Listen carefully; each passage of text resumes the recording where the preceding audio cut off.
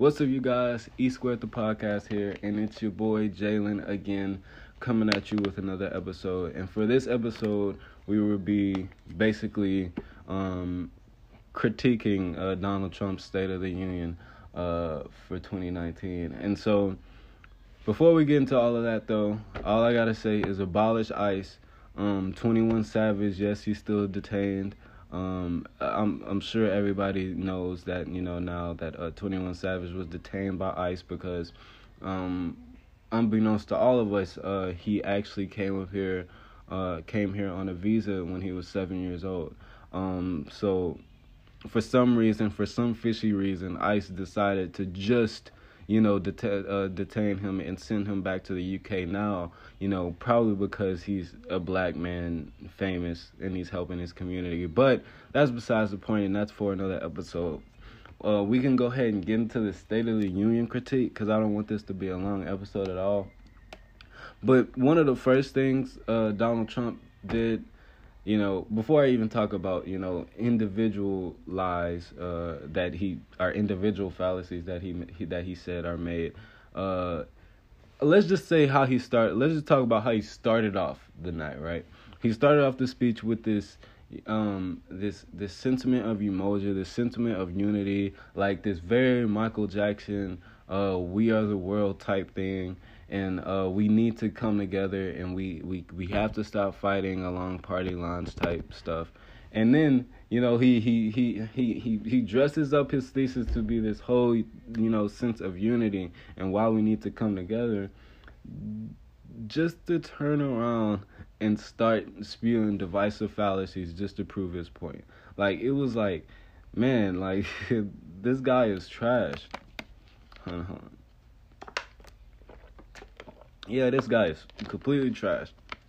And one of the first things was immigration, what he always lies about, because he always has to constantly fearmonger his base into believing or supporting a reason for a concrete wall. Like, there's no reason for a concrete wall. Like I told you guys before, in our episode when we were talking about the government shutdown,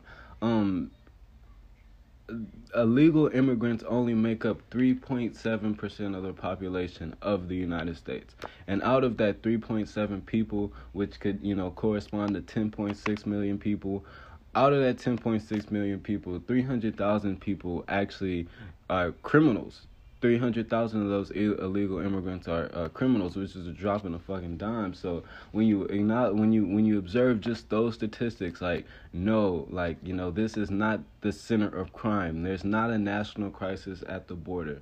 The simple reason why Dems do not back a reason for a concrete wall is because it shows a symbol of xenophobia, and it also logically and practically is not physically conservative and will not put any real dent into crime.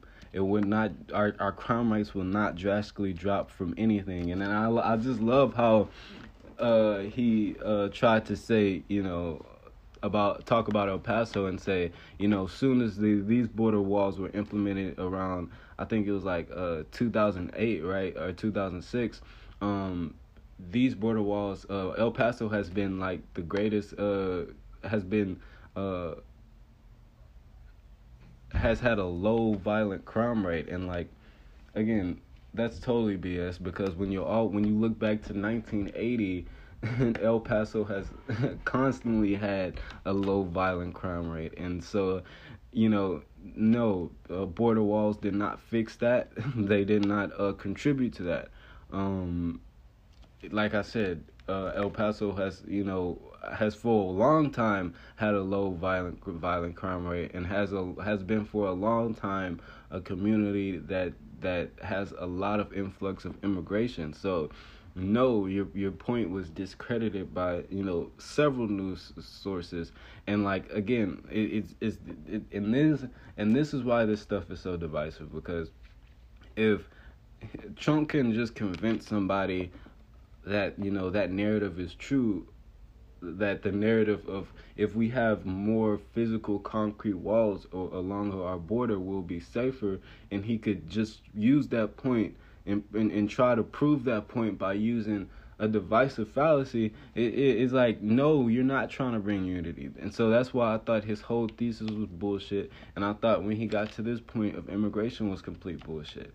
If you guys want to hear my deep dive on immigration, I was planning on doing an episode to focus where we're gonna really be focusing on like Latin America and how like America has the Americas, North America has constantly fucked over Latin America. But if you want to hear just some of more statistics about immigration and why I believe it's total bullshit and why it's okay for us to have open borders, just go back to our government shutdown episode where I talk more in depth about that. But the second thing he really lied about, which, you know, of course, Trump lies about a lot of things to pander to his audience, which politicians do as well, but was this late-term abortion thing. Okay, first of all, I guess we could start by giving some history, just a brief history on why this was even brought up. Yes, New York passed new state legislation to make late-term abortions accessible for women, just in case of any event of Roe versus Wade being overturned. So first we have to dissect this thing. What is a late-term abortion? Okay, first of all, late-term abortion, like altogether, in medical practice, that word or that term doesn't exist. That late-term abortion has been a term made and perverted by conservative demographic of voters to basically say that basically frame it to be like we're killing full-born babies, when, you know, that's not what it is at all. First of all, to understand the term late term, not late term abortion, but late term in medical practice usually refers to 41 weeks after the gestation period, meaning 41 weeks after, you know, the due date, past the due date. So if that's like, you know, if it's like past the due date, then that's when it's considered late term. But there's like in medical practice, you know, really social and political issues have defined the term late-term abortion. But when people say late-term abortion, the adequate term would be abortion later in the pregnancy, because again, late term means 41 weeks after gestation, and that's past the due date. But if we're gonna examine this word late-term abortion as this complete umbrella term, then, like I said, we're just gonna say it adequately and just call it abortion later in pregnancy. And so, abortion later in pregnancy is usually referred to like the second or the third trimester, which is 21 to 24 weeks, you know, after the initial point. So that's like that's when you're into your third trimester. It's like 21 weeks or 21 weeks or 24 weeks into your pregnancy. So when considering this, a lot of red state legislators, they implemented laws to, you know, they're always trying to implement laws to shorten this period to where a woman is allowed to get her abortion. The thing about the reason why these late-term abortions are allowed in places like New York, or why liberal places push for things like this, is because a lot of problems in dealing with the pregnancy, not a lot, but there's been multiple cases, and like a profuse amount of cases when you had, you know, abnormal anomalies with the fetus that you couldn't see before 21 weeks. I mean, a lot of stuff like, say, for instance, limb body wall complex, and that's when the organs of the baby starts developing externally. You know, some of that stuff isn't seen before that 21 week period, or that 24 week period. So it's like, you know, there might be a reason for an abortion if it has these anomalies that we just picked on later up in the pregnancy. And what people also don't understand is that, you know, even this term, if we look using the term late term abortion, the CDC did a report and said that only 1.3% of women actually do have abortions later into their pregnancy, and that's past the second and third trimester. 1.3%. So a very small percent of women who actually get an abortions get a late term abortion, if we're gonna use that term. Uh, and then, like, if you go to 24 weeks, they said that on less than 1% of women have to get this abortion. See, so it's basically, late term abortions do not happen all the time. Mostly from first person observation from OBGYNs, you'll see that a lot of times, the reason why these late term abortions have to happen, or these abortions later in pregnancy have to happen, is simply because of some anomaly, some abnormal anomaly that couldn't be seen before that 21-week period. But yeah, it's absolute bull crap, and it makes no sense. It makes no sense to why we even have to go back and forth with these guys about it, because at the end of the day, yeah, I'm sorry, but yeah, basically, at the end of the day, this whole late term abortion argument, it falls through the cracks because a lot of times, due to like social or political views that individuals might hold, they put these terms on certain things, and when they put these terms or label these things, like say for instance the late term abortions, they make it seem like we're just killing infants, like whole babies, and like, are we supporting that? And nobody is, but at the end of the day, if something is wrong with the child, we would always like for the the mother to survive, again. And it all goes down to the whole argument, and that's why I hate the whole argument of pro-choice and pro-life, because people don't examine the pro-choice part in detail. Say for instance, like a lot of Republicans practice, Americans period practice the form of individualism, and I just say Republicans because they tend to practice it a little bit more when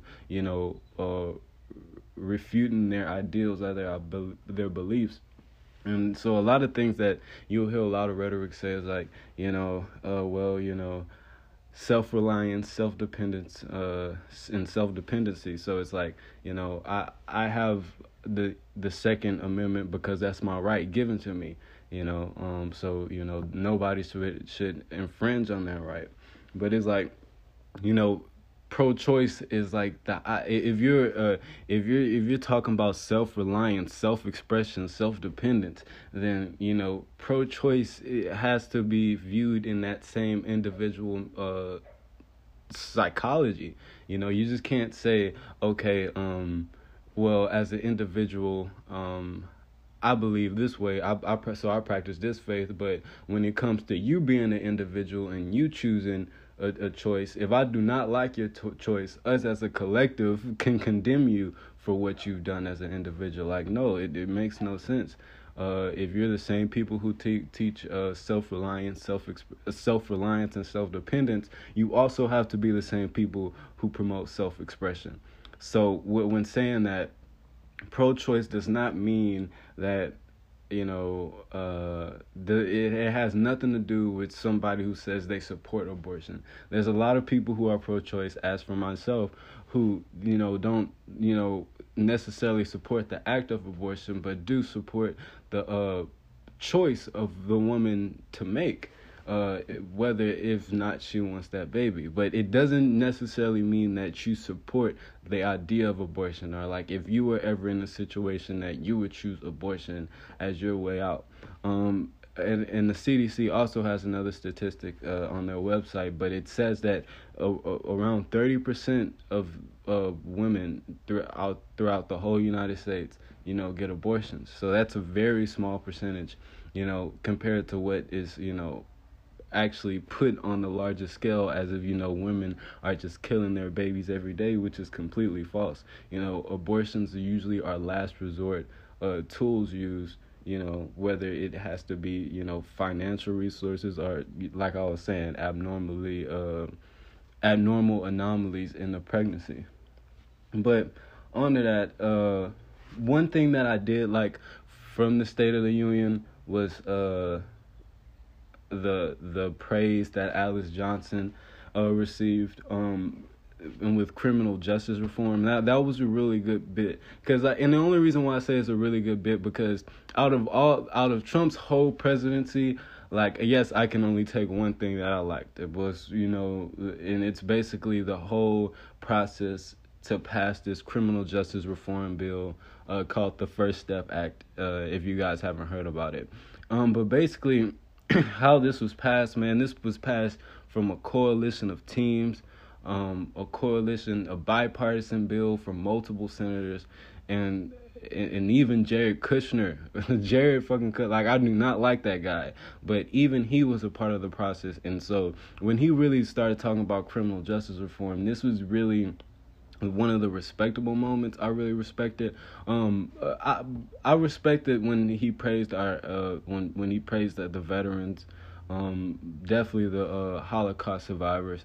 That was really, it was a really cool moment, and I'm glad that they got that respect. I just do not like the narrative that he tried to switch that into. But again, that's what politicians do. They'll take a non-controversial sentiment, and they'll spin it to their own narrative to make everybody feel like they need to agree with what they believe in, which is absolutely false. But yeah, criminal justice reform, bro. Like, this is the First Step Act. It is a pretty decent act. I really like it. That was put together. It was basically the first part of the First Step Act is an acronym, and it means formerly incarcerated re-enter society, transform safety. And basically, this act is veered towards making sure that not only non-violent criminals are who were convicted, had terrible sentences, they get out more expeditiously, but this also lowers some drug mandatory sentences from 15 years to 10 years.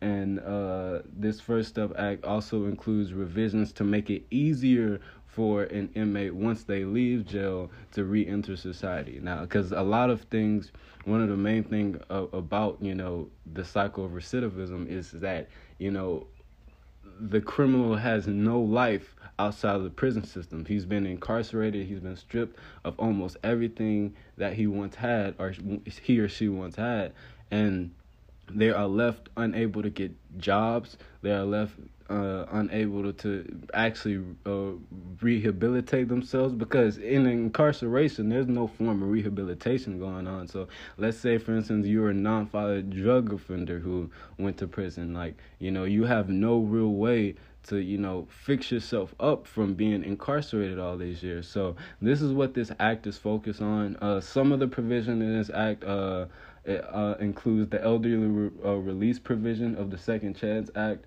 And it basically says that, elder people, people who, of course, non-violent offenders, who are serving in prison, long prison sentences for absolutely no reason, they'll finally get a chance to be released. And that's why you'll see, for this act, a lot of elderly inmates will start getting clemency first. But that's one of the provisions. One of the other provisions is that now inmates have the option, non-violent drug offenders have the option to be placed 500 miles closer to their primary residence. So let's say if they were locked up and they were sent to like a state facility, if they wanted to be closer to their primary residence, then they could. And why would this be a big deal? Well, it's easy on multiple levels when somebody is closer to home. Of course, their resources, like, let's say, for instance, visiting hours would be easier for the family, for that person. If that person still has franchise family, immediate family, it'll be easier for them to visit them, and it'll also be easier for that criminal or that person who's convicted of a crime. Once they're out of prison, it'll be a way easier process for them to be adjusted to their life, because again, they weren't a whole 800 miles away from it. So yeah, the First Step Act has some pretty cool things. It even has the thing about the Bureau of Prisons, and to where like they're gonna start lifting and start banning restraints on pregnant women in prisons. So that's awesome. That's dope. The only there's two main things about like this whole bill that you know would makes it a decent bill and not a great bill, and it's not really a huge dub for criminal justice, but it's a path forward, and that's why I even like the phrase or the name, the First Step Act, because even though it was bipartisan, and though it was sponsored by Doug Collins, a Republican representative, a lot of people in the House and in the Senate, our elected officials know that this is not, this is not even putting a dent into the real problem, but it's a great sentiment for it. And so my only thing about it is that, this bill should have expanded and included reforms to shorten sentences for nonviolent criminals and like nonviolent drug offenders. And again, like they didn't do that. It didn't focus on, stronger programs to where like criminals who are nonviolent and criminals who do not commit crimes, they are granted clemency. It's just not straight up clemency, and that's what I wish it would be.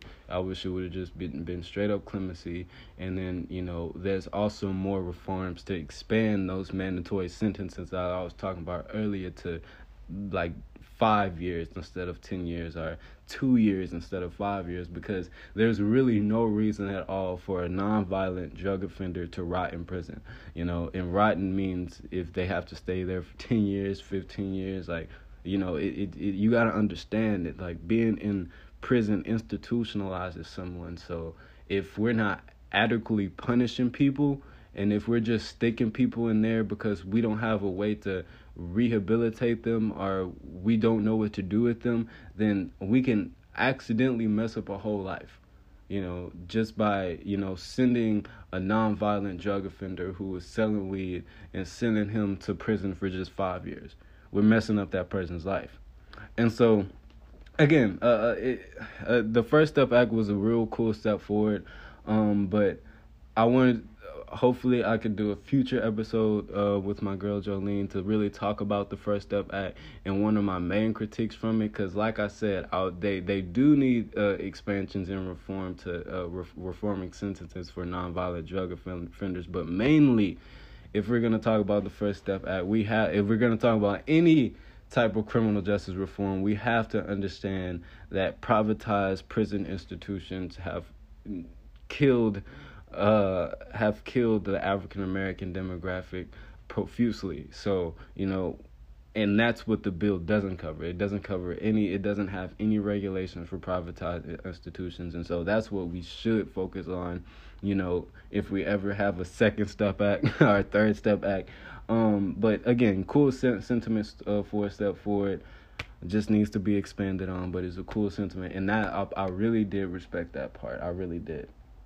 But one of my main things, if we're just going to get down to this, and like I said, this is going to be a very short episode because I most of this stuff we talked about before in depth in past episodes, but I just wanted to give kind of a response to it. But, man, this last thing had Bernie and AOC, like, just in their seats, like scoring, like mad. But when Trump finally decided to wrap things up and wrap it up on a note to attack socialism, and by attacking socialism, he attacked the problem in Venezuela, and just basically said, this is why socialism never works. Socialism is a bad thing, to where like is a fascist thing, to where like it just leads to authoritative rule.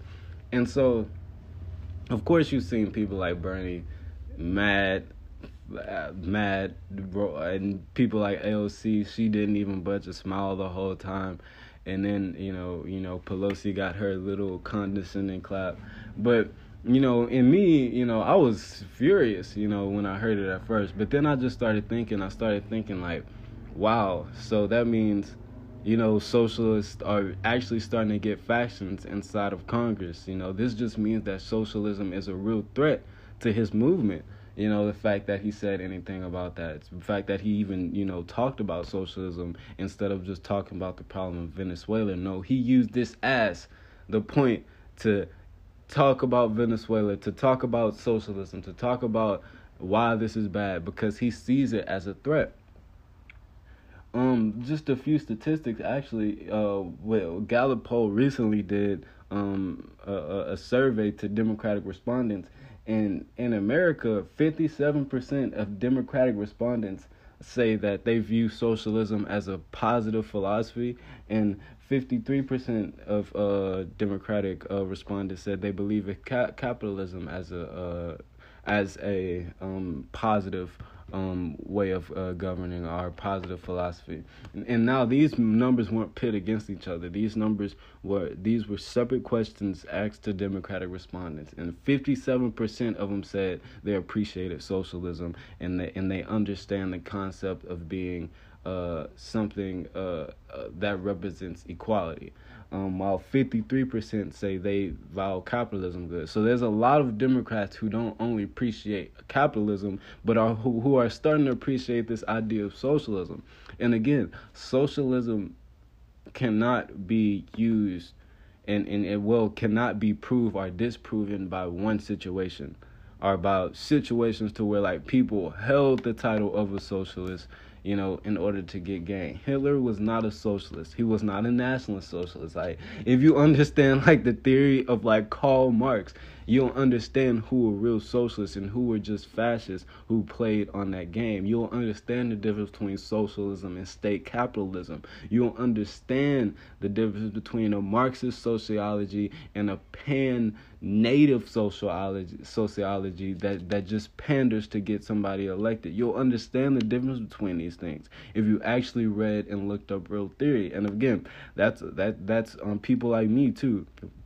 And again, I'm working on the episode to really, I'm getting to people so we can start talking about these philosophies like, Marxist philosophies and even anarchist philosophies.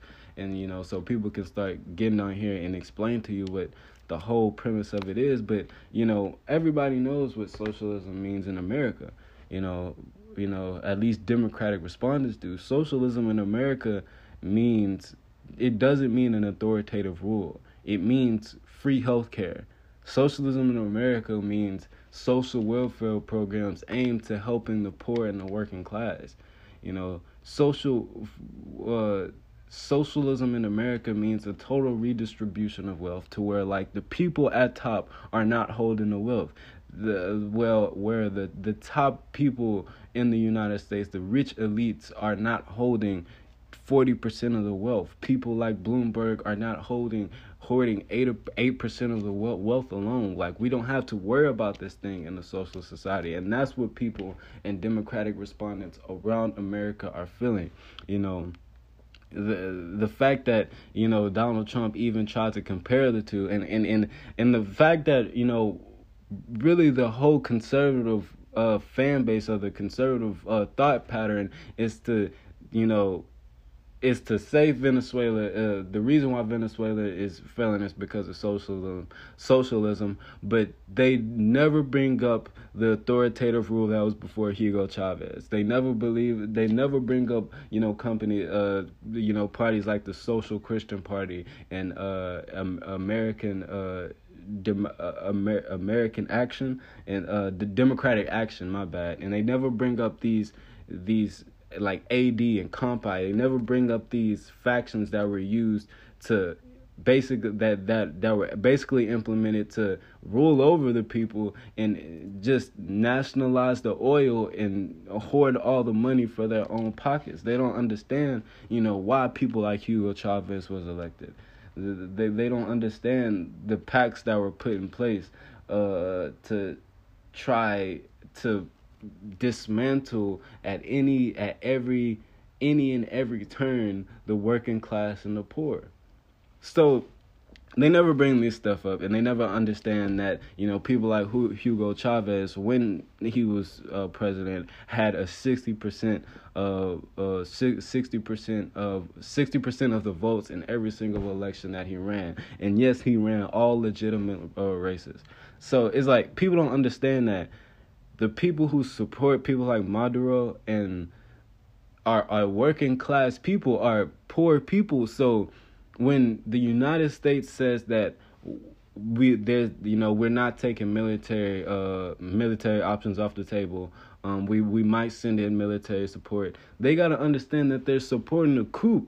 Like no matter who's on the wrong or right side, it's not my country, so I can't decide. But you cannot. So and that's the same thing. America, a so isolation, and again, we have the wall because we want to start practicing more of isolation.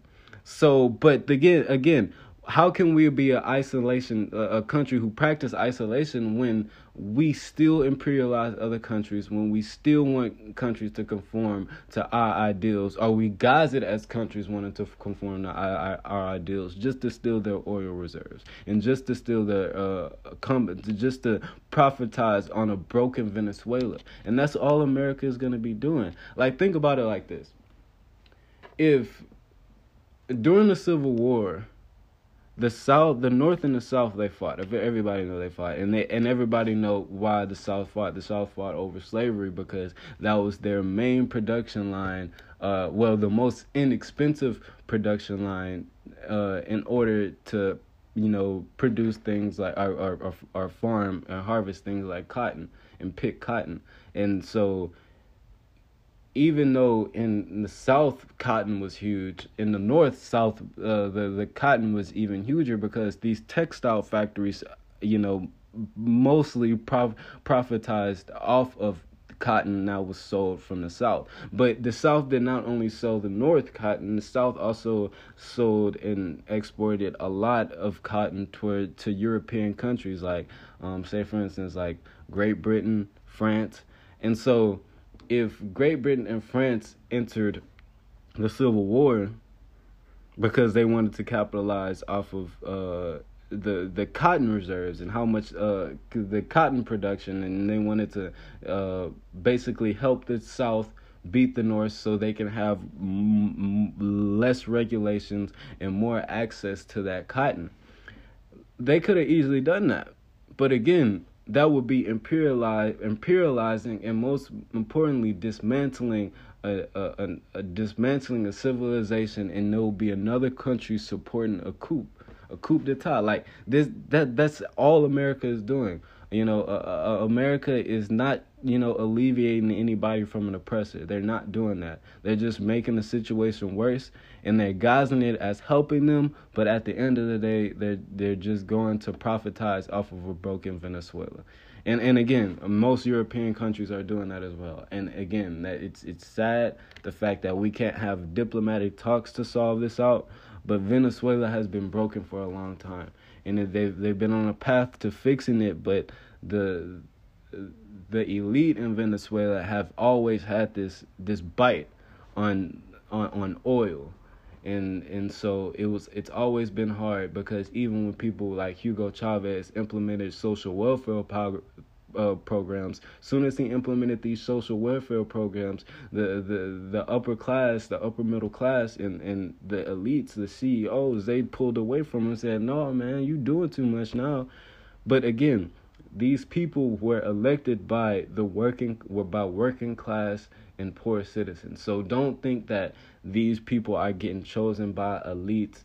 These people are, are getting chosen by corruption. Like, no, these people are getting chosen by working class people. And like, you literally have a country that's divided in ideals.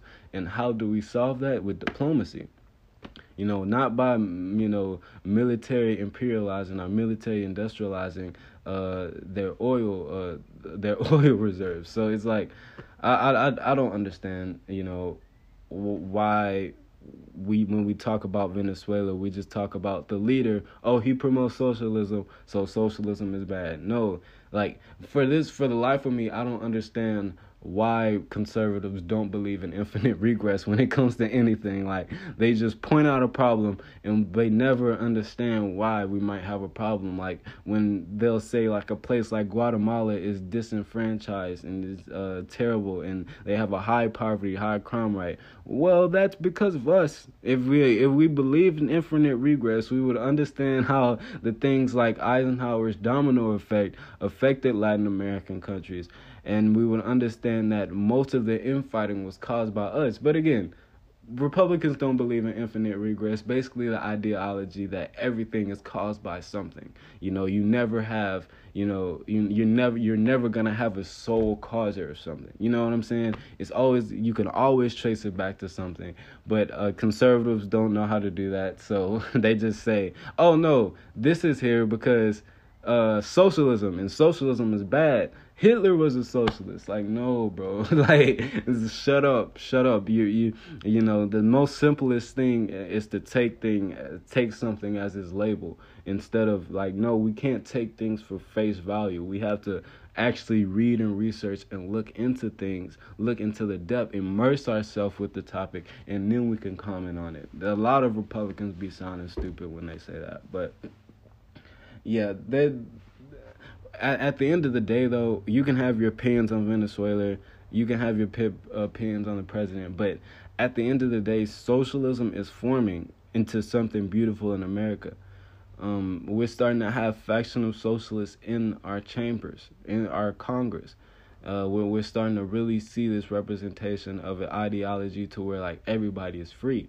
And there's a lot of socialists, or people, democratic socialists, or people who claim to be democratic socialists, who just support heavy welfare capitalism. They're not really trying to change this whole thing, or they don't believe in the idea of a revolution to just change everything instantly into socialism. No, they don't. They believe in reformation and expansion. They believe on expanding with social welfare programs such as Medicare for all, such as free college, such as free tuition, like in making this a better society for all of us to live in.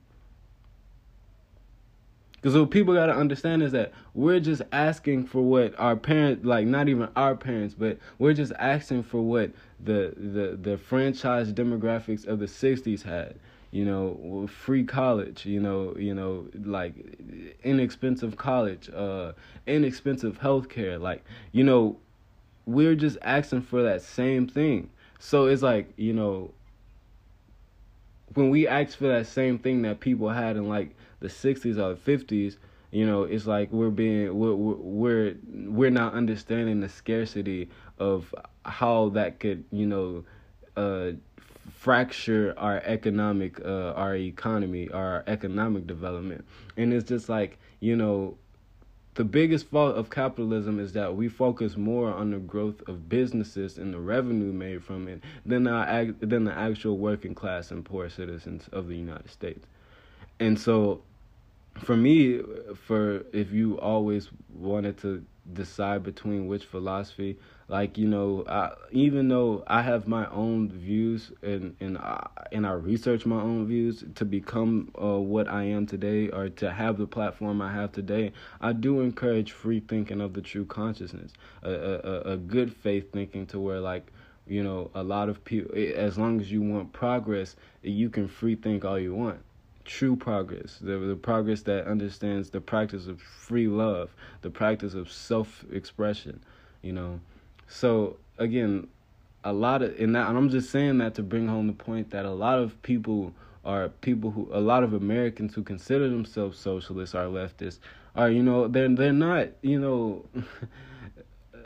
not Stalins, they're not Joseph Stalins, they're not, Leninists, they're not, Gorbachevs. They're not people like I don't know why people like, they're not walking USSRs, like, they're not walking Soviets just walking everywhere. Like it's like it's a different form of socialism that's developing in America. Socialism that's heavy, that leans more to social welfare programs, that leans more to making sure that disenfranchised demographics in our communities, whether that's black people, whether that's Asian people, whether that's Mexican American immigrants, whether that's, you know, intersections like the LGBTQ community, lesbian people, gay people, straight people. Like, it's all about having a lot of Dems, definitely young Dems, they see socialism as the key to having a equal society. Not a utopia, but something that leans closer to a utopia than the dystopia that we're headed to right now. And I know that might sound kind of vague, and that might sound kind of, you know, people just dreaming about, like, I call it over vague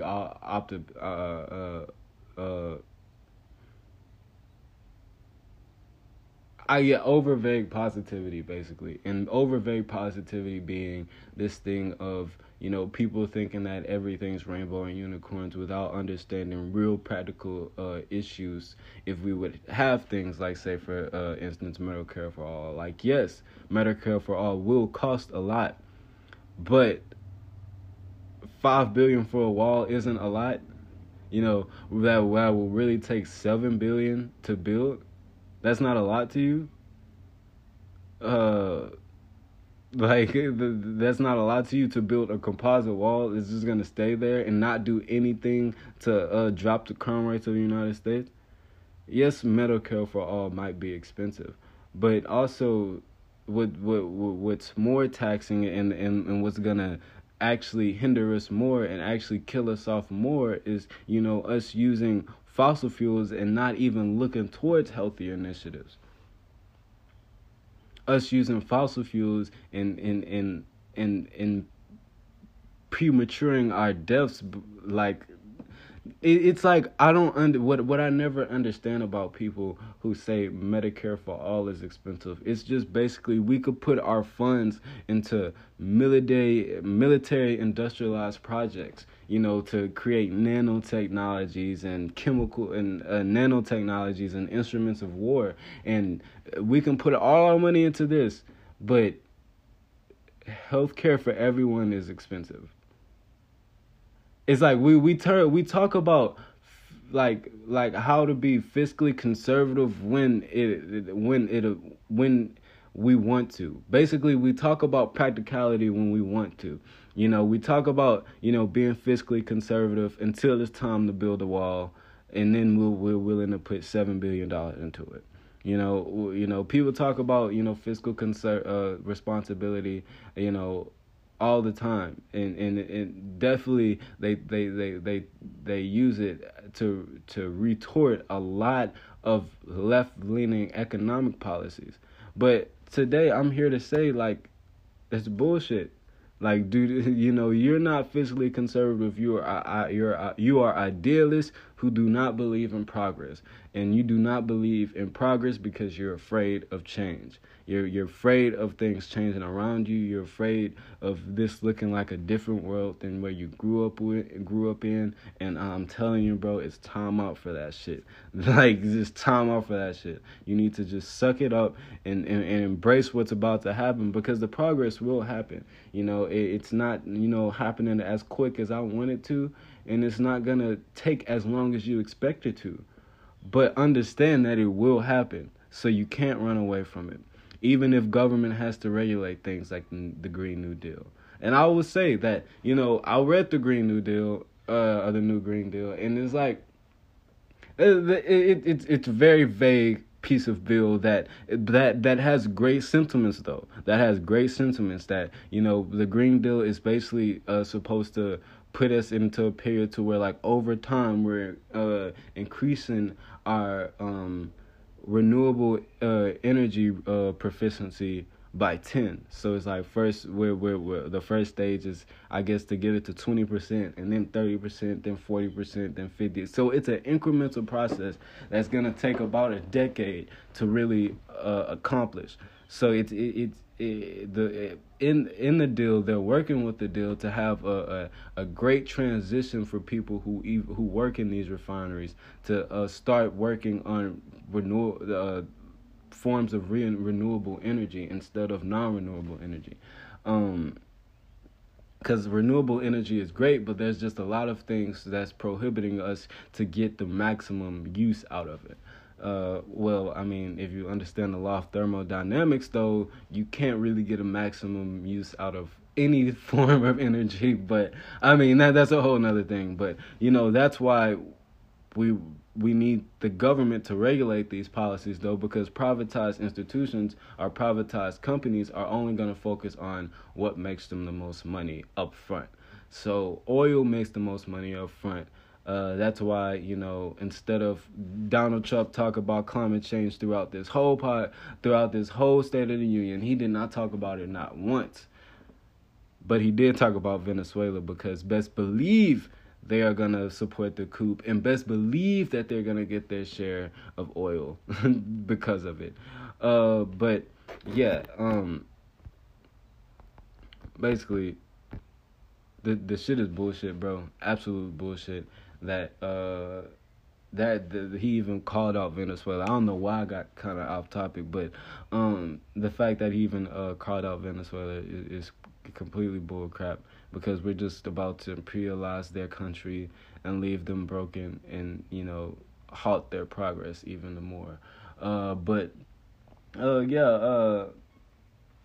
Before we go, I wanted to talk about this thing, this number that's floating around. Recently, as really recently as yesterday, I'm recording this today, Tuesday. Recently as yesterday night, there's been talks of a tentative deal to avoid government shutdown from happening. That they basically finally got funding for a physical barrier, and that number is around like 1.375 billion, I think. And yeah, 1.375 billion, and that number is supposed to support a physical barrier, but not a concrete wall. And a physical barrier, I mean, in like a fence probably, or something. Again, I'm not gonna lie. If that's the true deal about it, to me it's compromising, and I don't necessarily agree with. Just because I believe in the idea of open borders, definitely if there's open capital, but. It's not a concrete wall, and Dems have said that they're not going to compromise specifically on a concrete wall. But if it's physical barriers, I see that happening. But again, I mean, physical barriers were in the 2018 fiscal year bill. So it's like, even though Republicans are going to try to play this off as a dub, if the deal does strike, it's like, bruh, the deal isn't it's not a deal if it's the same deal that we had last year. If it's the same spending bill we had last year. But again, people don't understand infinite regress, so they're just gonna look at the situation like, oh, we finally got building for our wall. Like, no, there's not gonna be a concrete wall built around the United States if Dems have anything to do about it, and if Dem voters, most importantly, are really holding our constituents accountable for the actions that they take, there's not going to be a concrete wall built around. But so far they do have 1.375 billion for a wall in a tentative talk. This could all go downhill because I think this negotiation didn't even go through the House or the Senate. This was just throughout the negotiation team, and the negotiating team had basically some representatives, 2 House representatives and 2 senators, I believe.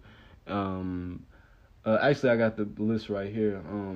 Patrick Lee, the guy who's in Vermont with Bernie Sanders, he was part of the negotiation team. Patrick Lee, Richard Selby, a Republican from Alabama, Nita Lowey, a Democrat from New York, and Kay Granger, a Republican from Texas. So, it's just 4 people in this negotiation. So it could it could just totally fall to pieces by the time it gets to any chamber of commerce. I said commerce, any branch of Congress. But I mean, even if it passed, so what, bro? But like, it's not something I want to get passed. It's something that I believe in. But hey, I guess compromise. I guess whatever.